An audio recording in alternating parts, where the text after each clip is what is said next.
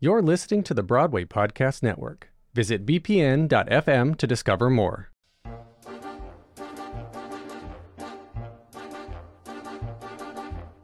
You're listening to Tony Telecasts from The Ensemblist, the only podcast that shows you Broadway from the inside out. I'm Aaron Albano. And I'm Mo Brady. Welcome. Fremda, étranger, stranger. Welcome, listeners, to our miniseries bringing you all the drama behind the drama of a theater season in Broadway history. In each podcast episode, we will watch a telecast of a previous Tony Awards, not only the performances and the speeches, but the season as a whole. So let's dive in and talk about the 1998 Tony Awards. But first, Mo, take us back to 1998. I'd be happy to, Aaron. A young 17-year-old Mo Brady is playing Fagin in the Issaquah High School production of all... No, that's not what you meant? That's not what you wanted? Okay, great, sorry. The 52nd annual Tony Awards were held on June 7th, 1998 at Radio City Music Hall, hosted by Rosie O'Donnell for the second year in a row. Going into the ceremony, Ragtime led the pack with 13 nominations, followed by The Lion King with 11. The acclaimed roundabout theater production revival of Cabaret had 10 nominations, with Sideshow and The Scarlet Pimpernel as new musicals and 1776 and The Sound of Music as revivals. But aside from the telecast, what was happening at the time, Aaron? A lot of things happened during the 97-98 season, Mo. A lot of which was covered in all the politically skewed humor of the telecast. President Bill Clinton was in his second term in office, and by the time of this broadcast, he was elbow deep in the Monica Lewinsky scandal. Ooh. Yep. Oh, simpler times, Aaron. Also referenced as a joke in the telecast, 1998 brought upon the advent of Viagra, which was approved by the FDA in March of that year. LOL. In New York, this season also marks the Disneyfication of Broadway, where in a partnership of Disney, Livent, and the new 42nd Street Incorporated, transformed Times Square from the seedy, sketchy neighborhood history knew it to be to the child-friendly, glamorous tourist trap we know it is today. This season also boasted the opening of 35 Broadway productions, and notably, this was the year that Cats surpassed Chorus Line as the longest-running show on Broadway. Meow. You see, I told you the orchestra was beautiful. And now, presenting the Cabaret Girls.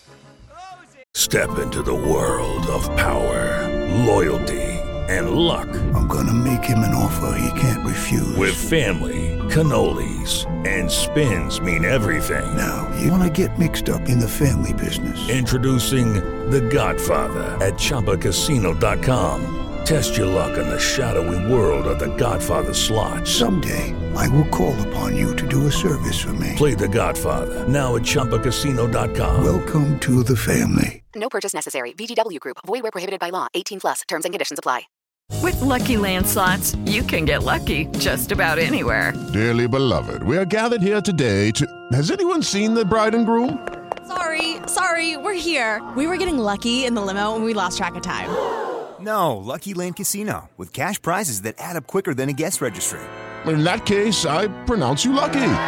Play for free at LuckyLandSlots.com. Daily bonuses are waiting. No purchase necessary. Void where prohibited by law. 18 plus. Terms and conditions apply. See website for details. Just if anyone wants to just make this clear, Aaron did both those shows on Broadway, just so we're clear. Shut up. How dare you? Aaron Albano. Let's pour one out for the non-nominated musicals. As we're starting every episode with, let's talk about the musicals that were not nominated. First off, Triumph of Love. Do you know anything about this show? I don't really know anything about any of these. Sounds great, though. I would have loved to see it. Okay. It was a 7-person musical that featured Betty Buckley, F. Murray Abraham, Susan Egan, Christopher Sieber, Nancy Opel, Roger Bart, and Kevin Chamberlain. I mean, it's a solid cast. I mean, I'll see them. I'll see those 7 people do anything. Fair. The Cape Man, which is sort of the skewered musical of the telecast, right? That's the one that gets a joke in from Rosie O'Donnell. You're right, because this is the Paul Simon show. Mm-hmm. Yes. Got it. It ran from December to March, which is not a typical running time for a Broadway musical. Typically, if you run in December, you think you're going to make it to June. Yeah. But it did feature Sarah Ramirez and veteran ensemblist John Jellison in the ensemble. Work. Okay. And the third was High Society. Now, this was the only currently running musical not nominated at the time. Oh. So it was perhaps the like lone wolf, but it did feature Mark Kudish, Jennifer Smith, famed ensemblist, and a young Tony-nominated Anna Kendrick. Oh, that was that show. You know, this was the show that had their own Tony party that was just drinking and being like, screw this Tonys, and just checking their grosses every week. Let's talk about the opening number. Aaron. Okay. Give us a rundown of the opening of the 1998 Tony Awards. Okay, so the telecast opens with Rosie O'Donnell in her second time hosting, which, can I tell you, I forgot just how good Rosie O'Donnell was at this. She's very good at it. She's really good at this. But it starts with, I guess it's a big diva medley, kind of spoofing Roxy, but she's learning how to be a diva. So instead of Roxy from Chicago, it's all about divas, yes. Yeah, she talks about how she wants to be a diva, and first it just sounds like it's going to be her introducing these other divas, which we start with Patti LuPone singing Don't Cry For Me, Argentina. But then the cast of Chicago comes out to back her up for the rest of the number, and I was like, oh, this number's growing. And then we then get treated to a performance of And I'm Telling You by Jennifer Holliday and Memory by Betty Buckley, which I love that she like did the opening and then went to go take a seat for her nomination. Good for her. Just a star all around. What'd you think of the opening? I really liked it. It was chill. It was not as like explosive as the one we have just seen. I know. It's so hard for me to look at this one not in comparison to 2013, which we just watched. I was like, that's it. That's it. Although I will say I do love the way that it was these three divas, but then also the ensemble was the cast of a show. It was the cast of Chicago who had just opened the year prior and had won the year prior. It was another opportunity to sort of like advertise a show instead of like a hand-picked ensemble from whoever choreographed the number. Yeah, it's a weird idea. I mean, not that the ensemble of Chicago was not handpicked by a person. Well, yes, correct. but like it was another show. It was another way to feature an existing show on Broadway to say, hey, these are some people you can go and see if you wanted to buy tickets also. They won last year. Go watch them. I wanted to ask you about the choice of these three performances, these three divas. Oh, Did it feel like the right three divas to you? For those three women, that's pretty representative of the creme de la creme of Broadway in 1998. The shows they were representing, maybe not. But we're not talking about like, hey, Rosie, this is how you be in these shows. This is, hey, Rosie, this is how you be a diva in our industry. So I think we're good to go. Yeah, there was no Cheetah Rivera. There were no triple threats. Fair. She was not learning how to be a triple threat diva. No, she was learning how to be a Park and Barker. Yes, that is real. That is very true. So let's talk about putting a hat on a hat. I thought the use of Rosie in this was so interesting. Okay. Because outside of the opening, basically Rosie would come out and tell a joke. Yes. And the audience would laugh. And then the voice of God would say, here's a presenter. And then the presenters would come out and introduce the awards. So I think now what we do basically is we say, here's Audra McDonald and Brian Stokes Mitchell. And then they come out and they are like forced to try to make a joke and then present. This like, yeah, they're like the faux hosts of that category. Right. And this takes that entire responsibility off of them. And Rosie O'Donnell just makes a joke about Bill Clinton or Viagra. Yeah. Yeah. Is it putting a hat on a hat, or is it actually the right amount of hats? You know, honestly, I get why we do it the way we do now, but something about this format in 1998 where we're using Rosie to, I don't know, host the show, like, I really dug it.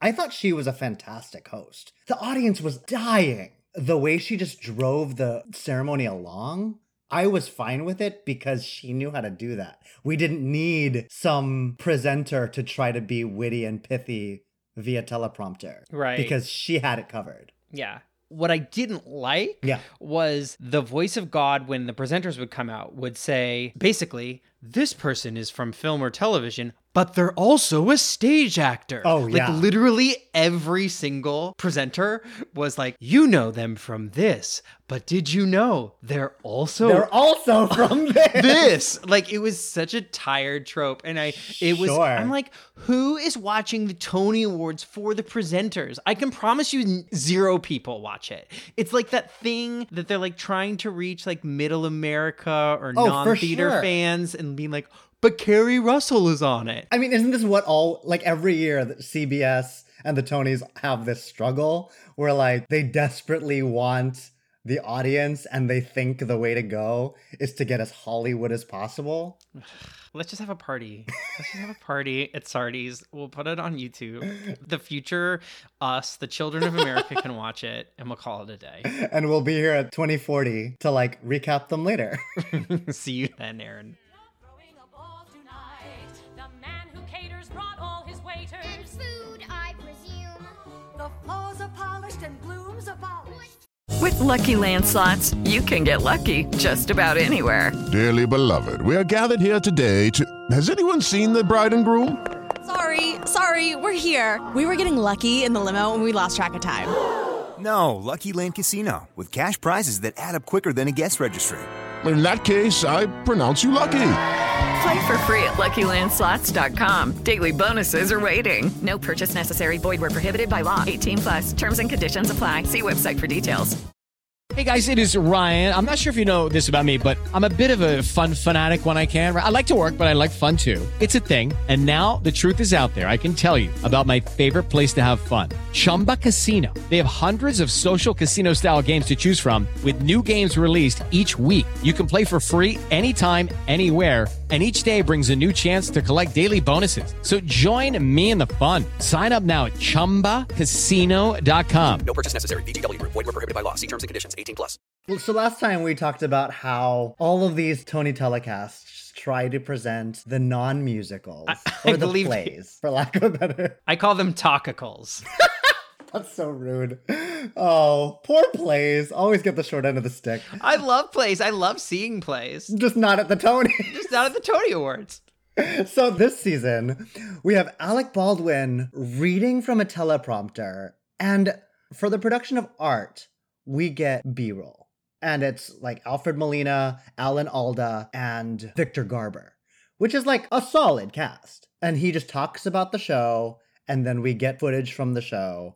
But then we get to the other three, which is Beauty Queen of Leenane, Golden Child, and Freak.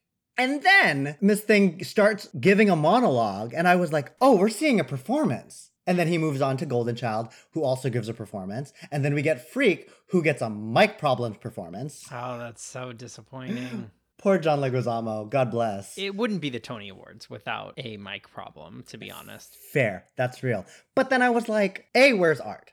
B, Art aside, was this successful? I actually think this was good. I liked it. Okay. I do think it's weird that Art was not in it because Art was running. It ran for over a year. Art was running? Yeah, I thought originally it was like a Mystery of Edwin Drood will show B-roll thing, but I don't know. Tony's a weird man. A part of me was like, oh, these three stars just couldn't be bothered. I want to talk about why this telecast was so short. Okay. So when I watched it, I was like, oh, it's only 2.5 hours long. And then I realized it was actually only 90 minutes long. Yeah, this telecast was very short. Even the 1991 Tony Awards were an hour and 53 minutes long, right? These were like a clean 90 minutes. We were in and out. And they were hardcore about shortening it. You could tell Nathan Lane had it. He was like, they told him to shorten it up, and he was like not happy with it. Yeah, why so short? Not clear. There were two great, there's like a normal number of nominees for both musical and revival. Unclear. And yet, it was a full telecast. It was a full show. We did it. Like, I was kind of fine with it. I was like, can they always be under 2 hours? Because this is great.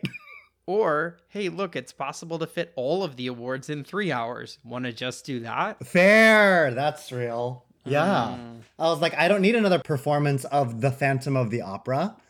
Because we did just fine without it. Like, it was fascinating. It was a well-encapsulated show. Yeah. I was fine with it. I'd be fine with it, too. It was hosted. There was an opening number. And we had performances from the shows. 90 minutes, no intermission. Who could ask for anything more?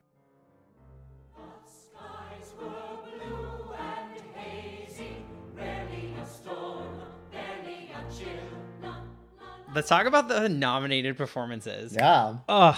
I feel like this Tony Awards has two iconic Tony performances. And the first is the opening number from Ragtime. Oh my gosh. This to me is like one of the best. Do you agree? Or is this like live in the same place in your mind? I mean, I don't even know if it's an iconic Tony performance. It's just an iconic musical theater opening in general. Ragtime is a musical that was written with a great Tony performance song.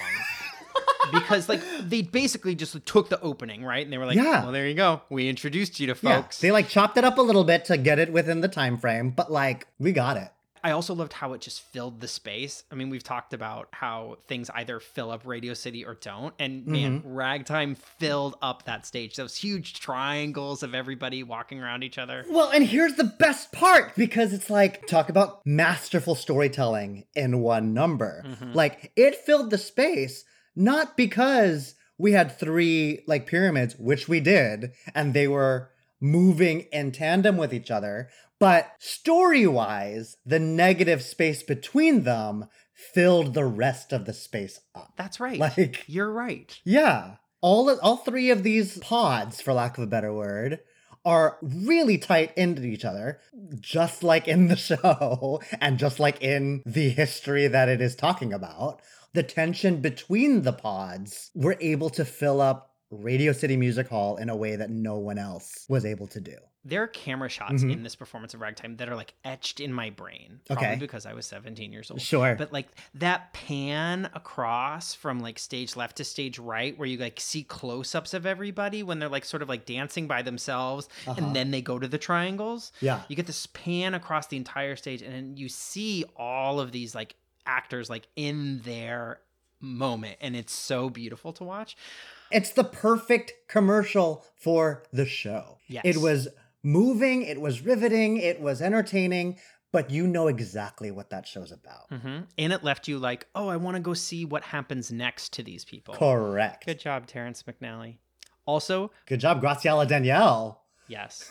Also, Brian Stokes Mitchell in 1998 was a snack. He's a snack in 2020. What are you talking about? He's a snack in 2020, but he was like a 20-year younger snack in 1998. He came out and I was like, oh, I get it. Sound of Music. The question I wrote was, why does trotting out a classic musical at the Tonys feel less icky than when Annie did it in 2013? Because Sound of Music is better than Annie? That's all I got for you. Like, Sound of Music is great. Sound of Music's so wonderful. It's Sound of Music. And Do Re Mi is like hokey, but it's also really great. They get mid-song applause for marching. Yeah. Cool. And also, and like between Climb Every Mountain, which is low-key my favorite song on the show, when that's starting your quote-unquote performance, because that was straight up pre-record, right? Oh, sure, yes. I think because of the costume change from Rebecca Luker going from wedding dress into... Strong choice. Yeah, I thought it worked. And I thought it was pretty seamless, too. Because I think they had the nuns, like, standing over, like, all the way over on the side at Radio City. So they could go from, like, nuns in B-roll, cut to nuns at Radio City. Yeah. And, like, it all felt rather seamless. And they paid them anyway, so I'm glad that the nuns didn't get cheated out of their Tony's money. There you go. 1776? 1776. Sit down, John. How'd you like this? I don't really know 1776. I was like, sure. That's a lot of dudes. It's a lot of dudes. It's so many dudes.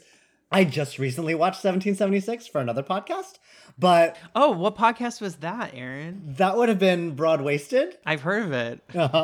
Also on the Broadway Podcast Network? Also on the Broadway Podcast Network. Shout out to Brian, Kevin, and Kimberly. But, because I like 1776 after now knowing the show, it's a big cast of just all white men.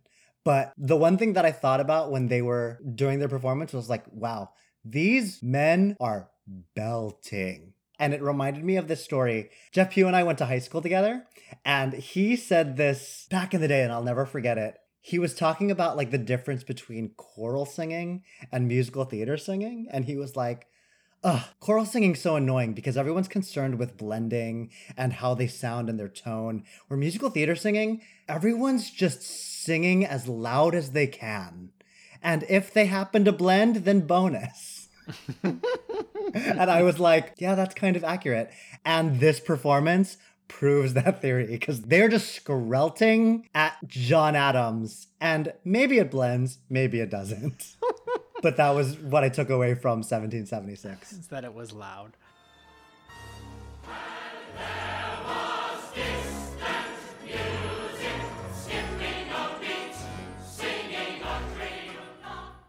Let's talk about the second of what I would call the iconic performances from 1998, which is The Circle of Life from The Lion King. Oh my God.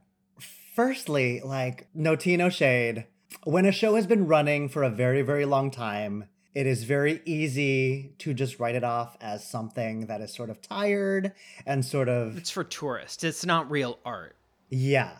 To watch this performance right at the peak of excitement, just seeing a show at that time in its run is already thrilling. Mm-hmm. And then watching something as iconic as The Circle of Life in that state was breathtaking. And I was like, we all know Lion King.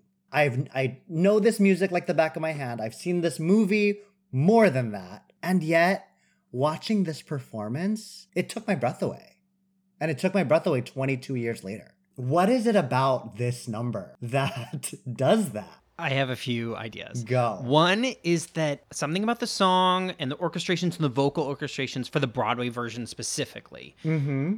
It just feels like a warm bath. Like every time I listen to this song, I feel like I'm getting into a hot tub and my entire body starts to tingle. It's just like all the chords just work in this way that makes the hairs on my body stand. Yeah. And then it's like, it's the best of what theater can be. And I don't mean that The Lion King is the best show. I just mean that it's similar to Harry Potter, where you like see the strings of this magic and yet you can like simultaneously know it's not real and yet it feels exciting. Yeah. Right? It's not trying to be an illusion. It is using art and the suspension of disbelief of that art to be fully artistic. Puppetry is one of the oldest forms of theater. Oh, sure. Right. Like I was counting the number of like, because in the ragtime number, they got the mid-number applause when they were doing the triangle shifting. And so I was like, okay, how many times do they cheer for the eventual winner of Best Musical in the middle of the number? And it was like, they cheer when the giraffes come on. They cheer when the zebras come on. They cheer when the elephant comes out. I mean, the elephant. There will never be a moment that is like more weepy inducing for me in the theater than the moment the elephant comes down the aisle. It's so good. It's just... Well, and it's also like, it's this... I feel like one of the things that like the whisperings and mutterings about the 1997-1998 season is that like Ragtime should have won, Ragtime was the show, and Disney sort of stole it from Ragtime. Sure, I remember that narrative. And just watching it again, I'm just like, yo, I don't know, guys. Like, Ragtime is strong, but so is this. Like, on one hand, it is apples and oranges. You cannot compare the two, even though we force the... But that's literally what the Tonys do. Yeah. Is it forces us to compare. Yeah, it forces us to do it anyway. But, like, this number is so moving 22 years later. That I'm just like, you can't really say that this fodder stole Ragtime's rightful place in musical theater history. No, like, they're just both very good. Yeah. And then we have Milquetoast. What did you think of Wilkelman from Cabaret? I was so underwhelmed by this performance. Yeah. I was watching it and I was literally like, yeah, this feels like Cabaret. And on one hand, I'm just like, are we in 2020 where this just feels normal? And I think that's true. I think it is exactly true, yeah. But I think it's because 1998 Cabaret redefined what Cabaret was. Like, all the shout outs to Joel Grey, we don't think of him anymore when it comes to the MC. Is that true? Do you not think of him as the MC? I think of him as an MC. I think of him as the original MC. But when I think of the iconic MC, it is Alan Cumming. Isn't that crazy? The same for me. It's probably has to do with our age, obviously. But sure. Well, and again, I think it's because this production of this show redefined the show. Sort of the same way where, like, and feel free to disagree with me, I feel like 1991 Once in This Island was a show, but 2018 Once in This Island redefined that show. Sure. Both are great and both are valid and both are beautiful in the history of Broadway, but the revival redefined what we thought of the environment of that show.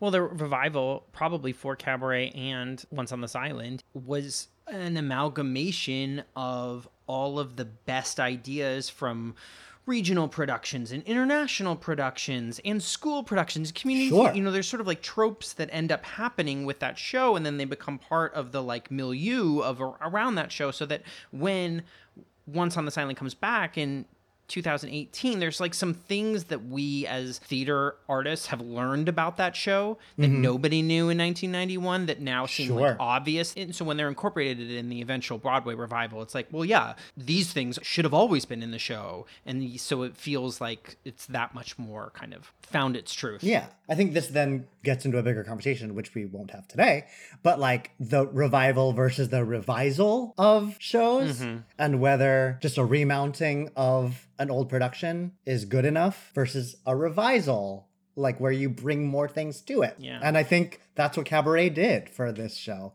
Watching it again, especially since we just had the revival of this revival, that's when it becomes like, all right, was this just always Cabaret? Like, because then we forget that this was so revolutionary in 1998. Thoughts about the Scarlet Pimpernel? Scarlet Pimpernel. I got nothing. Let's talk about the Tony performance that brought 1,000 gay bar playings on the TV screens in the corners. Sideshows, I Will Never Leave You. What an intro. I feel like I've seen this more than I've seen any other performance from the Tony Award. How'd you like it? So, okay, wait, before we go, so this show was closed at this moment. Yeah. So I didn't know that. And on one hand, I'm like, wow, they sound really good. Oh, that makes sense they sound really good because these chords are fresh. Because they did not have a show today. No, they did not. But, okay, so was a tour going out? No, this was like the cheapest, best way, in my opinion, to go on the Tony Awards once your show was closed. It wasn't really selling anything. It was celebrating something. And the audience ate it up. This was another like huge applause. Oh, I think this performance was better than the Cabaret performance. And if it hadn't have been a season with such great Best Musical nominees, this could have been the best performance of the Tonys. See what Rest can do? It's a wonder what all of our voices will sound like post-quarantine.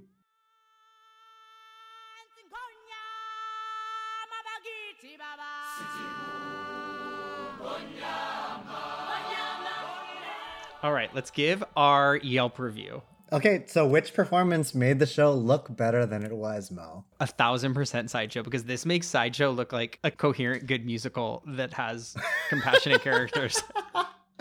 Okay. You? I'm going to get flack for this. Everybody don't come for me.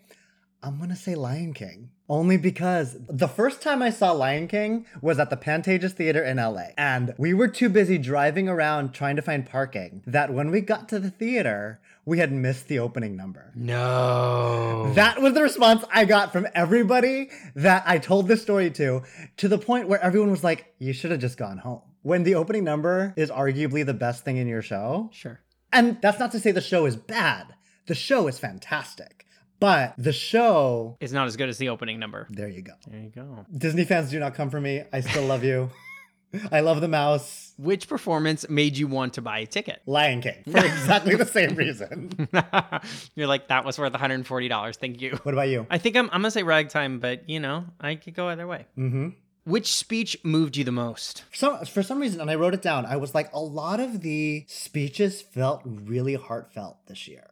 More heartfelt than I feel like has been in past seasons. You? I'm dead inside because really none of them, except for kind of Audra. But like, I was like, how do you feel humble when this is like your third one? Third win? Yeah, I think I'm just an Audra stan. So there you go. And that's what's funny because I like watching her. I was like, oh, was this her first one? And then the God mic was like, this is her third Tony Award. And I was like, oh. Yeah, she looks like she's winning her first Tony Award. I think that's what gets me. Yeah. Yeah. Biggest surprise. Art for Best Play. You want to know why? Because you didn't see it?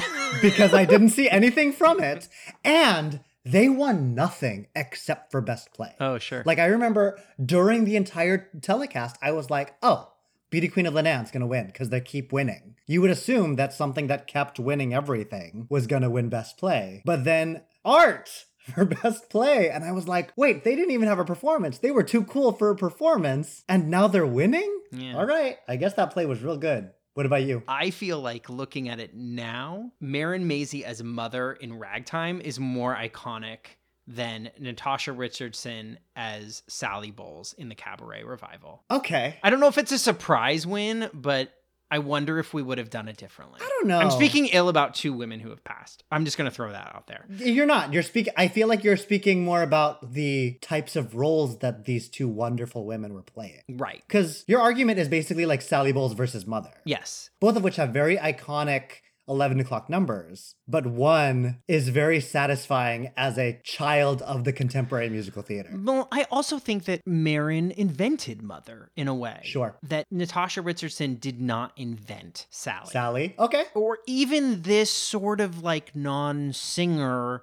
non-Liza kind of version of Sally, right? That was like, she's playing Sally Bowles in a musical, but she's not a musical theater actress. That was like interesting. Yeah. The shtick, right? And I think that's part of reason why she won. Looking at it now, I'm like, okay, you were very good, but I think that Marin creating Mother was more of like a gift to the musical theater than your version of Sally. I could buy that. Sorry. No, I get it. Would you recommend watching? Nah.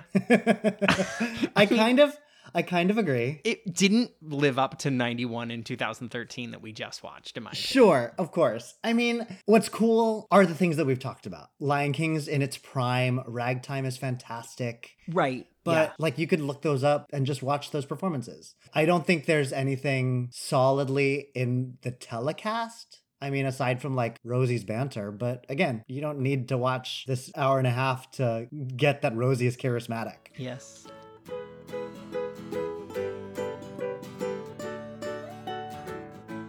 So, at the end of each episode, Aaron and I will randomly select a Tony telecast to watch. We will then have the following week to research the season and bring you our most surprising findings.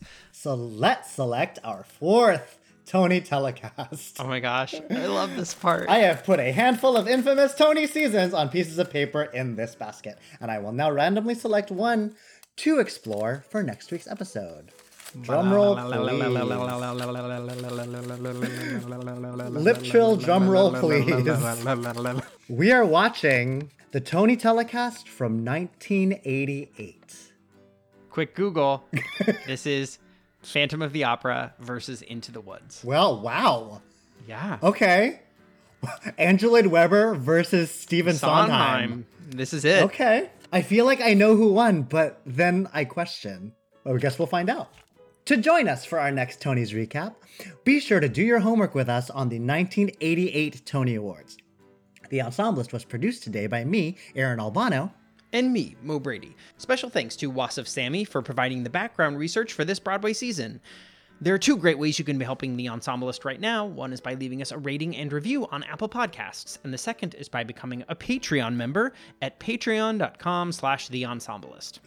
Please follow The Ensemblist wherever you listen to podcasts, on Spotify, on Apple Podcasts, or at bpn.fm, the home of Broadway Podcast Network. You can also follow us on Instagram. Thanks for listening, everybody. Until next time.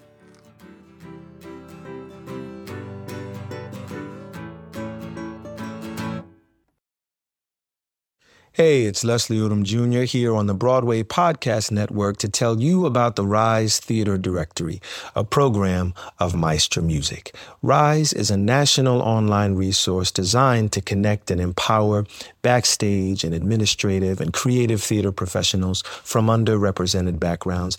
If you work or aspire to work in the theater community, this can help you find your next project. And if you hire theater professionals, search the Rise Theater Directory to find your next team. Create your profile now and get more information by visiting risetheater.org. That's theater with an RERISETHEATRE.org, because only together we rise.